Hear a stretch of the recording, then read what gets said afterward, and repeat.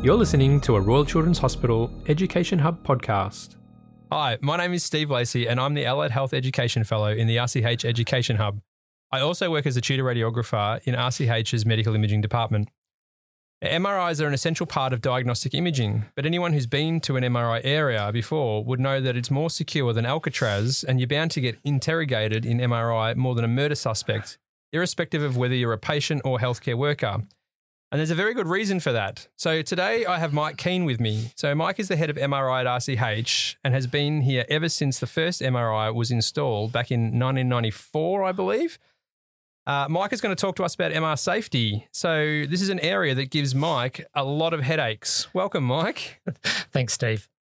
So, Mike, let's start by talking about what MRI is. So I'm opening a bit of a can of worms here because it's really, really complex. Even I can't get my head around it. But let's put it simply. How do we get an image using MRI? Okay, so there's a couple of things involved. There's a very large magnet, which is always on. The other thing we use radio frequency. That helps us generate images. So that has potential to warm the patient, or in the worst possible scenario, we can actually get burns. We change our local magnetic field, do the equivalent of the CT table moving and the CT gantry going around to localize slice and get resolution. And that's the noise in MRI. And then we put things on people like RF or radio frequency antennas, and we call them coils, and they're different jobs for different coils. And so that sometimes makes it a bit confining for the patient. So we have that issue to deal with as well. Great. Now, Mike, I know that you know a lot about MRI, and so to answer a question like that, I think you did very well to make it very simplistic, so good job. Most people would synonymise the medical imaging with being radiation. There's no radiation with MRI though, is there? No, there's no radiation, Steve. Okay, so and a question I get asked a bit, even by some healthcare professionals, is can the magnet be switched off? Now, you said that that it's always on. Can it be switched off? We can switch it off in the event of an emergency, but there's some caveats to that. If we switch it off quickly, that can be done within 30 seconds, but because it's a superconducting magnet, it's got liquid helium around it, and we lose all that liquid helium. So there's about 1,100 litres of liquid helium in the magnet to help keep it cool, and we would lose all that and potentially damage the magnet. If we want to turn it off slowly, it takes about 3 hours, and we need engineers involved to do that. But yes, we can turn it off, but not in normal circumstances. Yeah, okay. Where does the liquid helium go? Okay, so if we were to turn it off and lose all that liquid helium, that expands at about 760 times per 1 litre. So it would end up with quite a large amount of gas, and that goes out to the atmosphere. And so there's big chimneys that come out near the heliport, or in theatre it comes out near the Secret Garden. And yeah, it comes out as white smoke, fair bit of gas. Yeah, right.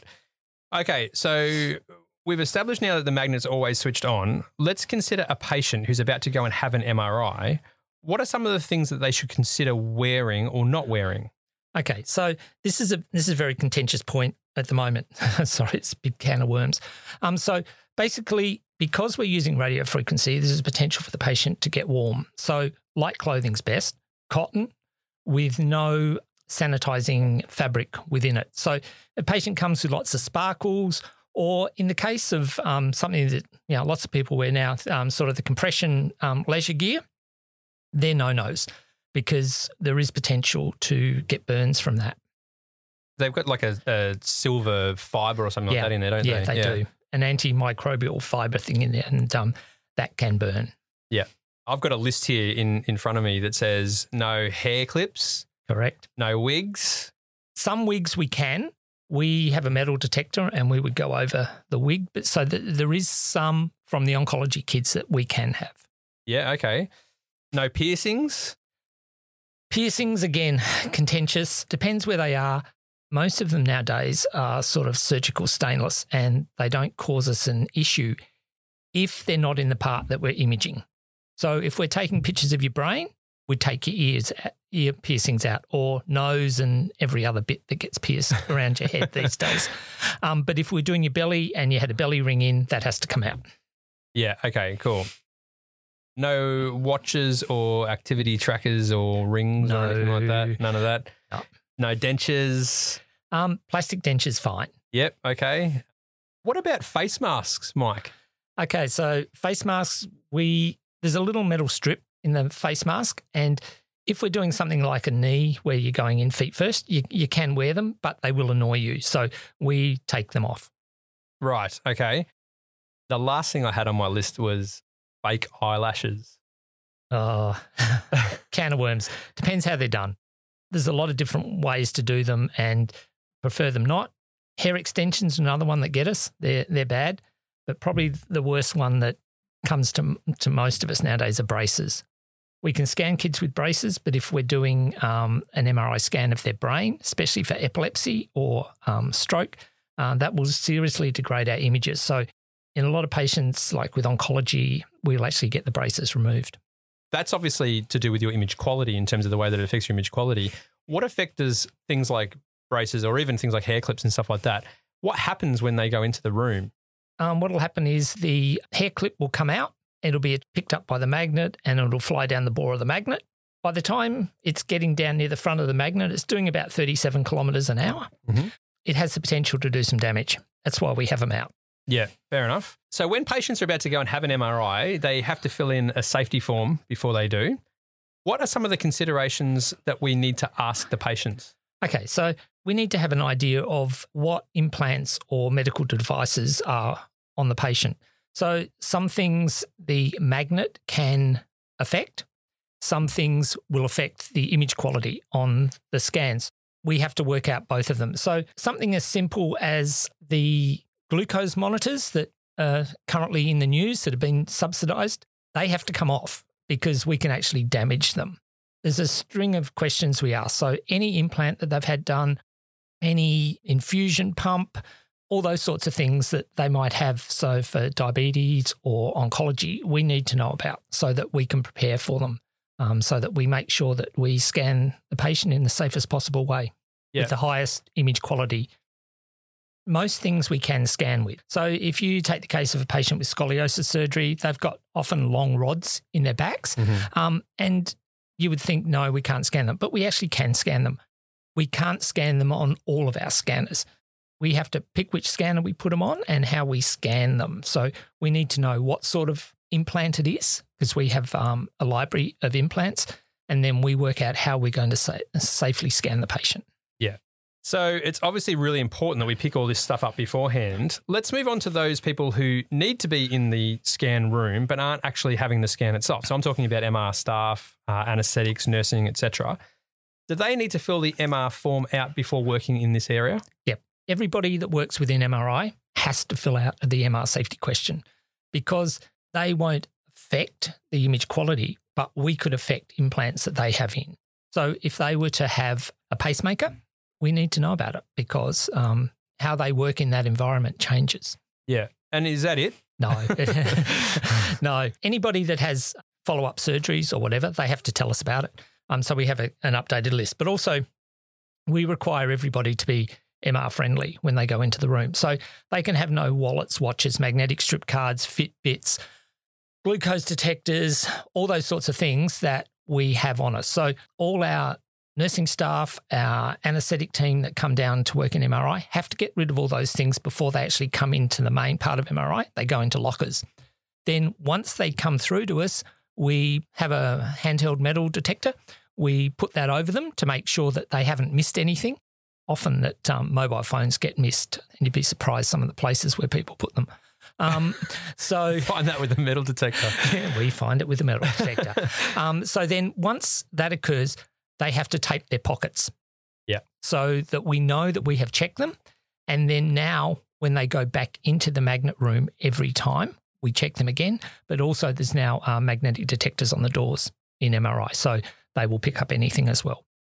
What would happen if there was a MET call in the scanner? Okay. Most of the time it's going to occur during an anaesthetic case. And we have ways of dealing with those. Sometimes it's safest to actually manage the MET call in the magnet room. Other times we have to get the patient out in a hurry. So there's ways to do it. It depends on the case that we're doing. So ideally, most of them will come out of the magnet. We have detachable beds that we can pull out and get them into our pre-op hold area. A lot of the times it's more that we manage in the room. There's been a lot of accidents and even more near misses with MRIs over the years, not necessarily at the children's, but at other places as well around the world. What are some of the really severe ones that we know about or that you know about? Probably the one that started everybody reviewing their MR safety was 21 years ago in the US, where a young patient having an MRI scan unfortunately got hit with an oxygen cylinder and passed away. Yeah, I think he was 6 years old, wasn't he? He was, yeah. Very sad, but that meant that everybody went and looked at everything that they've done. Everybody has them. Nobody's immune to them. A lot of people don't admit to them. We know when benchmarking our department to somebody else's around the country, they said we've had no near misses and we've had no major accidents. But then you talk to other people that work there and they find out that, yes, we do. So all our near misses have to be reported through VIMS, and it goes to the hospital MR Safety Committee, which is a multidisciplinary panel, and they're all scrutinised. So even the smallest one. And so this is where we've been really lucky. We've been working really well with Di Tucker and Amelia Costanzo, and they're from the quality team. They're quality team, and they've helped us develop safety protocols that we feel are safe. Yeah, that's good. And that's the thing. I guess you kind of learn from the mistakes and stuff like that. And so you've kind of managed to get it to a point where you are actually a very safe area at the moment. The other one that I wanted to highlight as well was there was one about 4 years ago in India where a hospital worker carried an oxygen tank into MRI because somebody else told him that it was turned off. That happens. And look, I've got dozens of images of these sorts of things.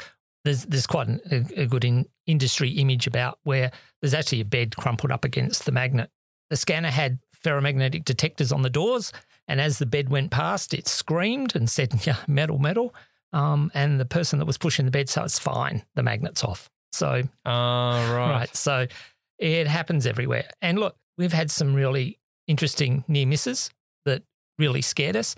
And so hence, this is where we are now with our safety protocols. Yeah, I think with that one in India, I was watching a little thing on some American news channel that actually reported that he'd been sucked in to the MR scanner, and the preliminary report suggested that he'd inhaled liquid oxygen, and that's how he died. No, unfortunately, the ward boy he copped the beating for that. That patient sustained considerable injuries, internal injuries from it, and I think that was why. Yeah, patient succumbed. Just going back to where you were talking before about having to release all that liquid helium out into the atmosphere. What's the cost of that, and what's the downtime of that? Okay, it's about $60 a litre if you can get it. Helium in its natural environment is getting to the point it's being hard to get. So MR manufacturers are actually making low helium magnets now. If we were to expel that gas, although it's got 1,100 litres of liquid helium in it, you need about 3,000 to top it back up because some of it boils off. Because it's at superconducting temperatures, it would boil off as we start to cool the magnet down again. So you need about 3,000 litres. And so most of it comes in from overseas. And so we have to have that supply. We're down for at least 3 days, provided there is no internal damage to the magnet. Right. So we're looking at 3 days and about 200 grand basically that we're doing. Oh, God. Oh, jeez. That's not ideal when your waiting list for MRI is so high either, are they? No. Look, thanks, Mike, for a great discussion and for helping us all understand more about MRI so that we can improve the MR safety. Do you have any last-minute tips for those coming into an MRI area of any clinical centre? Yes. Listen to the MR techs. Know the local policies when you're coming through, and don't try and sneak something in there because somebody will find it. It'll either be on the front of the magnet or the metal detectors will find it. So please just follow the local procedures, make everybody safe because it's just not the staff, but it's also the patient. So if somebody was to decide, they were expecting an urgent phone call and they tucked their phone away somewhere hoping that they'd be able to pick up signal in the MRI, number one, you can't. But number two, it could actually come out and unfortunately it could be their child that actually gets hit with something. So be aware that these things do happen. Please listen to the MR techs. That's great, Mike. Thanks very much. Look, World MRI Safety Week is always the last week of July. Whenever you go to MRI, please remember that although the safety measures may look pretty extreme on the outside, they are there for your safety and also for anyone else in the area as well. You don't want to end up being the subject of a news reporting that says that you were sucked into the MRI either. Thanks very much for the chat, Mike. No problem, Steve. Thanks for listening to Conversation with the Experts, part of the Royal Children's Hospital Education Hub podcast series. If you'd like to hear more of our podcasts, check out our other podcast show, Teach, Think, Treat, where we discuss aspects related to teaching and learning in a busy clinical setting.